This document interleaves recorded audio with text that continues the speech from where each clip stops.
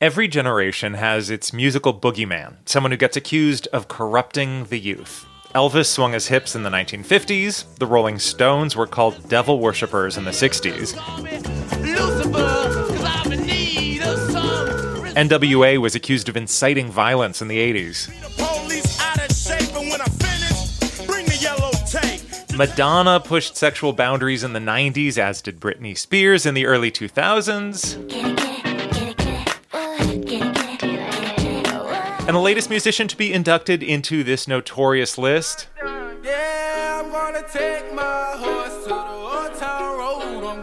Lil Nas X. The 22-year-old had a huge hit back in 2018 with the country rap song Old Town Road. He won 2 MTV Video Music Awards and a Country Music Association Award. Kids loved the song. Yeehaw, y'all!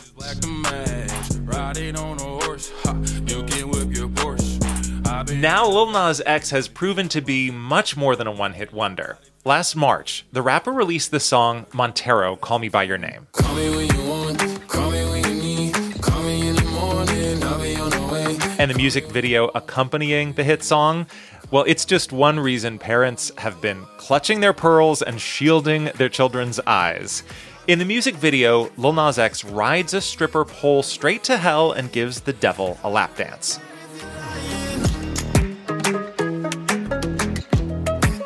The whole production is a celebration of unapologetic black queerness, flaunting in the face of the idea that gay people will be punished in hell. The backlash from religious and conservative groups only added to Lil Nas X's fame. He played it up on social media, trolling his haters, and now he is out with a full-length album that is just as provocative.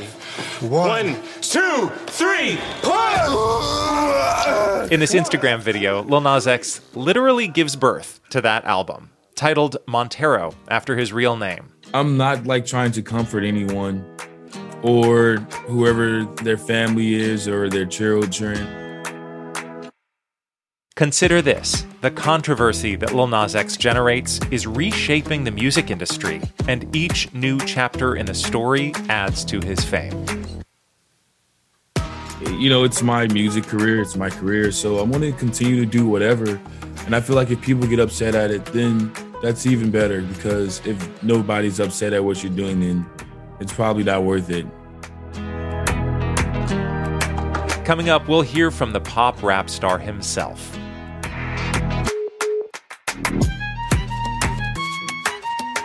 From NPR, I'm Ari Shapiro. It's Friday, September 24th.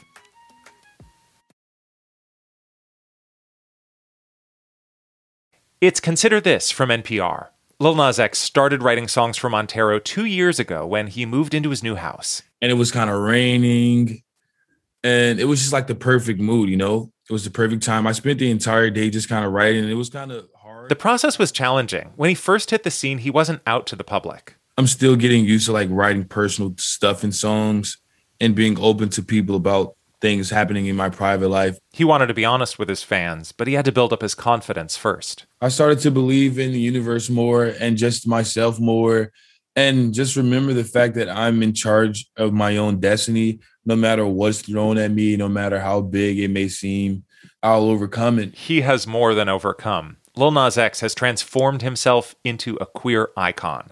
Here he is at the VMAs earlier this month, accepting the Video of the Year award for Call Me By Your Name. Okay, first I want to say thank you to the Gay Agenda. Let's go, Gay Agenda! And he doesn't plan to confine himself to what people might expect, even if that means he loses fans. Once I elevate to my next level, a lot of them may say, I'm not sure if I like this. I wish you would do this thing again. And I'm 100% okay with them dipping, because I have to evolve. I told you long ago on the road, I got what they waiting for. Don't run from nothing, dog. Get your soul. Just tell them ain't laying low. How are you today? How you feeling? Feel good. Happy. Yeah? Are you hydrated? I should be, but I'm not. Oh, you gotta hydrate. After all those outfit changes last night. Last night, meaning the Met Gala, Lil Nas X broke the internet with 3 different regal outfits on the red carpet. an ornate beaded cape, a suit of golden armor, and a glittery, slinky bodysuit.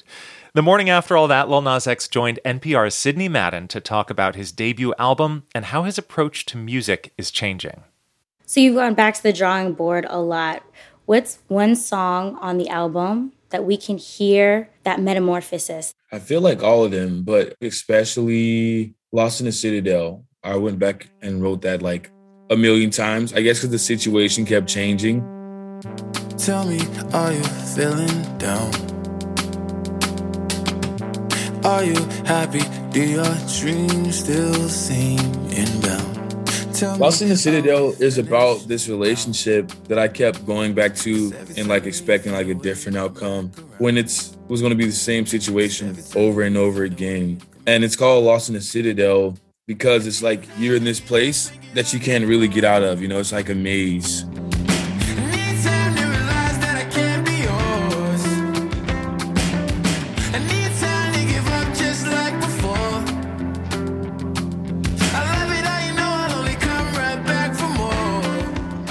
You have so much exuberant confidence, but it's clear that you analyze your own output and your own creative process a lot. And I like the song Dead Right Now.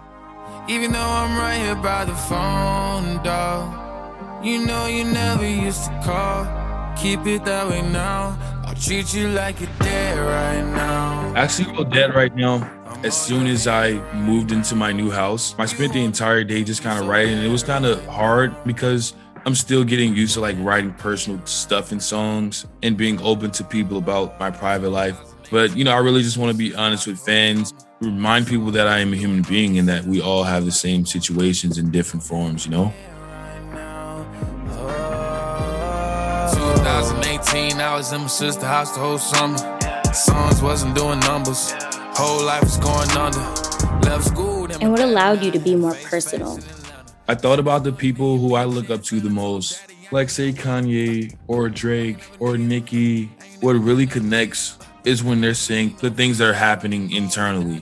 So they're letting you like get a peek into their life and just humanize them more. Because people a lot of times see celebrities or anybody famous as just a being existing. Not a real person. Yeah. Do you ever feel like you've been put in a box so far in your career? Yeah, and I feel like it's going to happen over and over and over again. We unintentionally say people are exactly our first thoughts of them. Whatever I'm saying right now, I may not agree with in a year from now, you know? Or things I'm doing right now, I may say, maybe I should have did that differently. Because, you know, we change as people over and over and over again. Has there ever been internal pushback on what you want to do and how you express yourself? Yeah, absolutely. If I'm saying something in a song like the second verse and Call Me, or even the first verse, or even talking about guys and music. I caught it bad just today. You hit me with a call to your place. Ain't been out in a while anyway. Even, you know, going to these pole dancing classes or going to the BET Awards and performing all, you know, sensually. Champagne and drinking with your friends. You live in the dark, boy, I cannot pretend. I'm not fake. It's a lot of pushback internally, but I know a lot of times that's actually my guide to do exactly what I'm doing, you know? Because a lot of times when you're afraid to do something, that's when you should really do it. And hip-hop's historically been, like, very homophobic in some respects. How has that affected your relationship with the genre?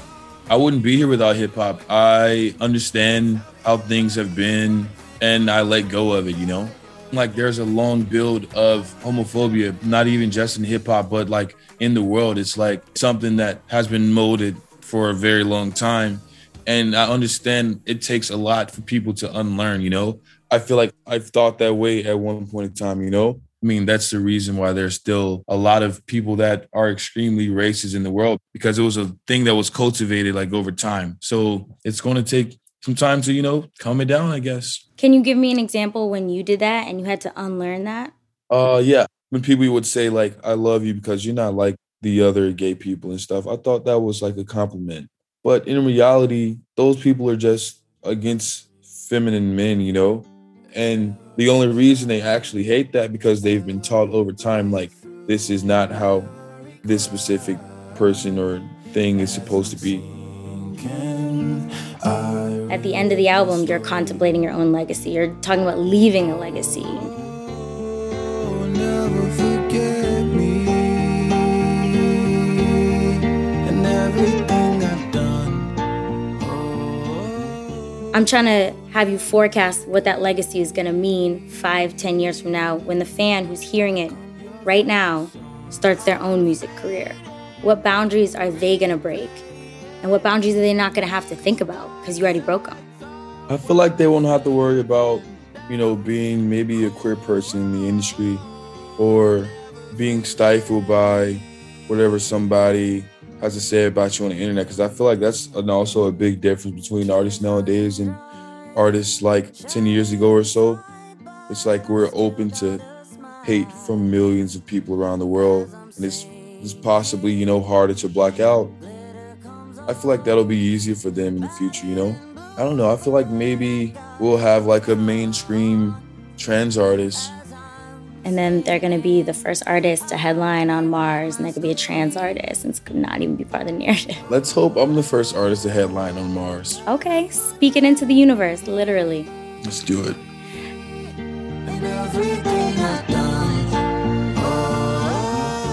That was NPR Music's Sidney Madden speaking with Lil Nas X. His debut album, Montero, is out now.